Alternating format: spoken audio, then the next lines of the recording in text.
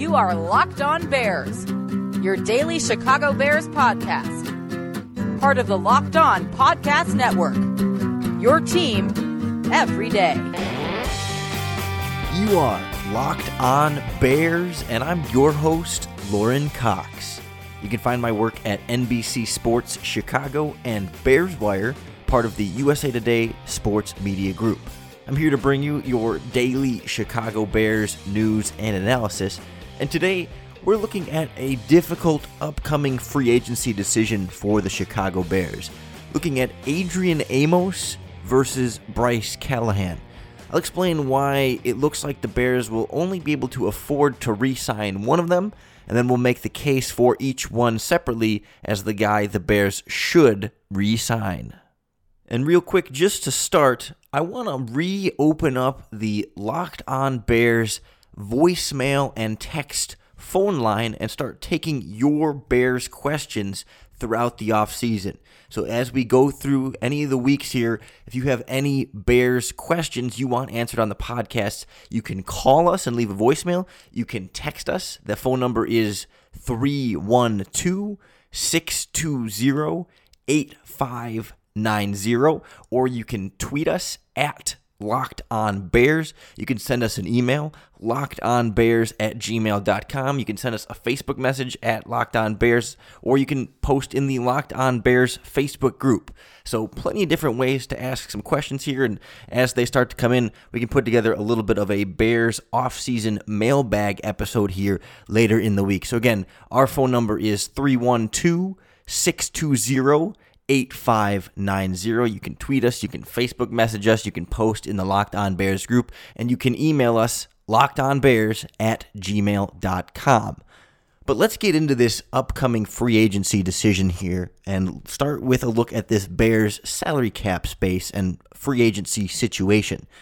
When you look for more conservative salary cap estimates, you have the Bears around $5 to $7 million in 2019 cap space. I believe the website SpotTrack has them closer to 5.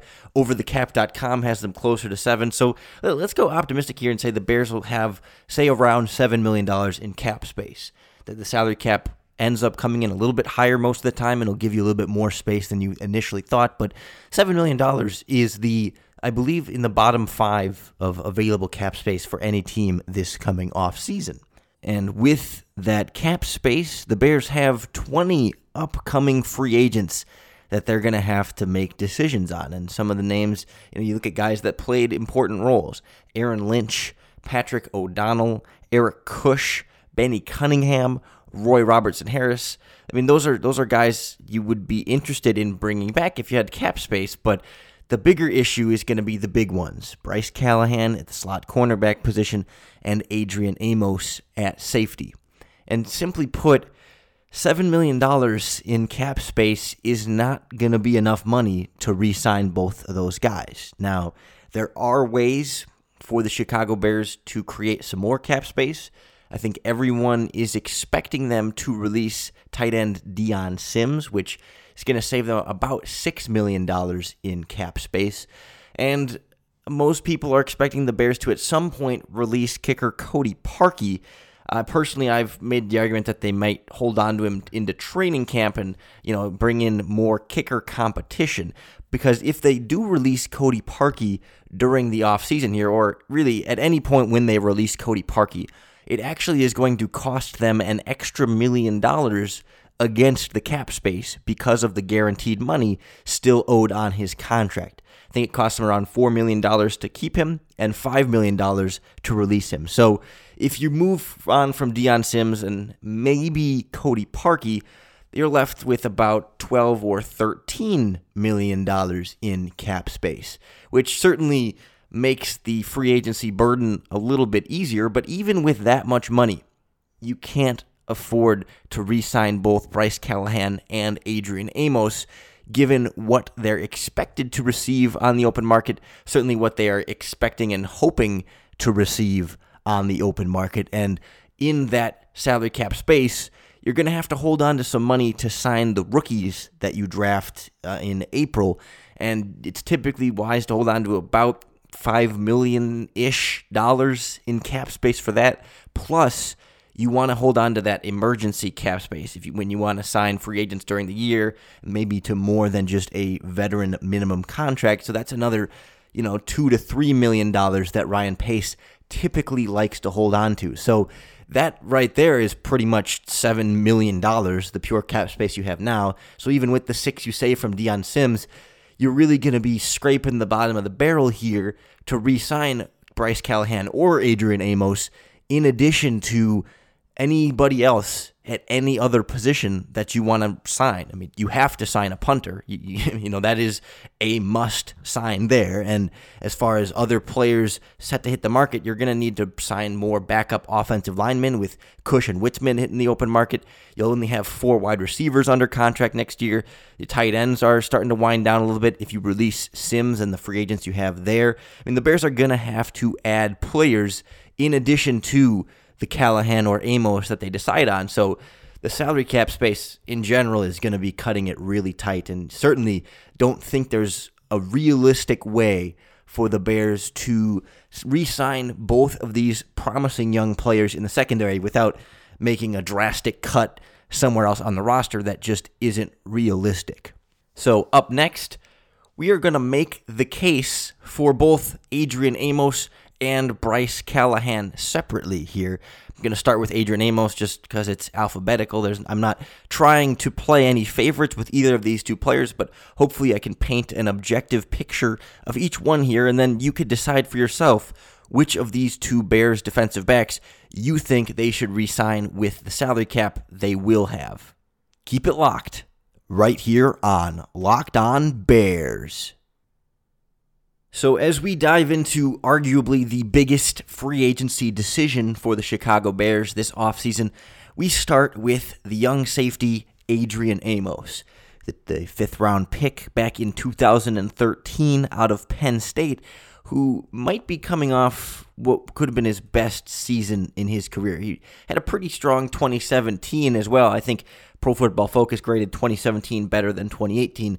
But you saw this year taking the next step with 2 interceptions, 9 pass breakups, a sack, a couple of tackles for losses, even just bringing his total tackle number higher than it's been at any point in his career. But at the same time, he also played on the best defense he's had surrounding him his whole career, and I suppose that factor plays into both he and Bryce Callahan and all the other players on the Bears defense. But it did seem like the pass rush and some of the front 7 play this year helped make Adrian Amos's job a little bit easier. Of course, the knock on him has always been some of his lack of playmaking ability. I mean, he didn't make his first career interception until 2017, which was a 90-yard pick six. I mean, heck of a way to burst on the scene there. But the interception numbers have generally been low, 3 in his first 4 seasons. Low pass breakup numbers. I mean, until his 9 this past year, he had just 9 in his whole career, so he had doubled his pass breakup number just in 2018. And so I think to some extent that lack of big-time playmaking is a fair criticism, but I think what makes Adrian Amos so good is just his consistency. He's solid against the run. He is great in underneath coverage. They're able to put him just in like a slot cornerback and like a linebacker sometimes. I mean, you look at his coverage data this year from PFF, he allowed only 2 catches that went 20 or more yards. Everything else is, if he allows the catch, it's a quick wrap up. Afterward, not a lot of yards after catch type of a player. You can really rely on him on every snap, no matter what you're asking him to do. It's really a little bit of everything. He can rotate and play that deep free safety position. Maybe not his strength there, and he's not a true ball hawk rangy guy, but it was clear Vic Fangio was confident to play him wherever he thought necessary, kind of even almost a linebacker sometimes up in the box. He's just very reliable, and that's valuable. Maybe it's not a high ceiling thing, but it is still valuable. And the question is, if you let him go, can you find someone as reliable as Adrian Amos. I mean, he's never going to be the 5 interception guy. I mean, at this point, it doesn't look like that's going to happen. But with Amos, you know what you're getting every snap, every game, every week, every season. That is a darn good safety. Now, the question is that worth maybe $8 million a year? I mean, that seems to kind of be the salary projection for him. When you look at other young safeties and contracts they've gotten in recent years, it would put him, I think, inside the top 10, but not quite top 5 highest paid safeties. And that's about where young guys entering their second contract tend to slot in as the salary cap continues to go up. So is he worth $8 million? Well, I think the main thing that Ryan Pace needs to consider is how will you replace Adrian Amos if you don't re-sign him? I mean, first of all, are you comfortable with Deon Bush as his replacement? I suppose DeAndre Houston Carson is also in that conversation, although technically he is a restricted free agent this year as well. But all signs would point to Deon Bush taking over that starting spot. Personally, I think the jury is a bit still out on Deon Bush. When he was in there for Eddie Jackson, he wasn't bad at all, but wasn't great either. And I think we just haven't necessarily seen enough of Deon Bush to determine whether or not he could be a quality starter replacement. Or if you're not going to go with Deon Bush, do you replace Adrian Amos in free agency? Because then you're looking at paying about the same amount, or you could pay less and maybe get a worse player. But you're looking at opening up that pocketbook and spending, again, quite a bit of your salary cap space, which would probably prohibit you from re-signing Bryce Callahan. Whether it's Amos or another top free agent safety, you're not going to be able to afford both them and your slot cornerback, so that's a whole other part of the discussion. And you do look and you see a deep free agency safety class, which maybe could potentially keep Adrian Amos' cost down if some of these other players aren't re-signed by their respective teams as well, but that's a little bit of an unknown as you go into it, and maybe Amos will generate more interest and value than some of these other free agents.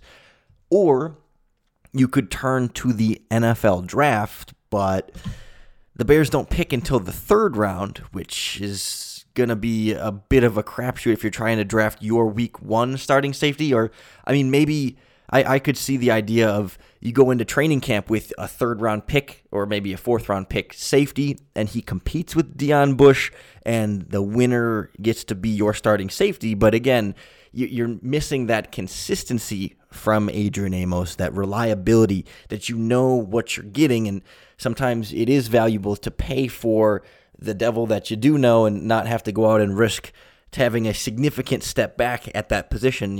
It's one of those things, maybe you don't know what you have with Adrian Amos until he's gone, and all of a sudden you're missing him. So it is really a tough call, and just trying to decide, is this player worth the money? But especially when you have to balance that with, okay, is this player worth both paying and then therefore not paying Bryce Callahan? Up next, we turn our attention to Bryce Callahan and look at what would go into re-signing him from a value standpoint, from the question marks surrounding his durability and what his market could look like. That's next on Locked On Bears. As Bryce Callahan approaches free agency, he too has the benefit of coming off of the best year of his career. His, I think, a little bit more concrete than Adrian Amos's. You talk about a guy with 2 interceptions, 6 pass breakups, 2 sacks, and 6 tackles for loss, all from that slot cornerback position. Only one cornerback had more tackles for loss than Adrian Amos. That's Mackenzie Alexander from the Minnesota Vikings, for those of you playing along at home. But Callahan clearly taking his game to the next level from a coverage standpoint in the slot. His football IQ is next level. I mean, he is really smart, finds the ball, gets his hands on the ball, sticks with the best slot receivers.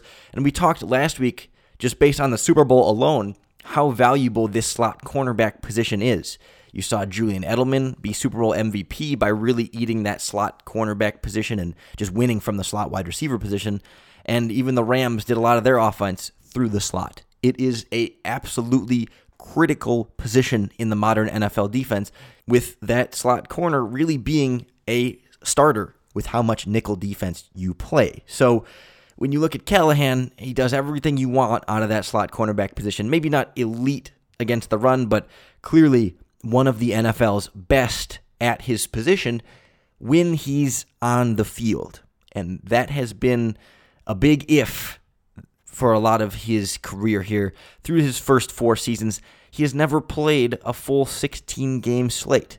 Rookie year, it was 9 games, then 11, then 12, and finally got up to 13 this past year before breaking his foot. And that lack of durability does make his contract projection a little bit more difficult.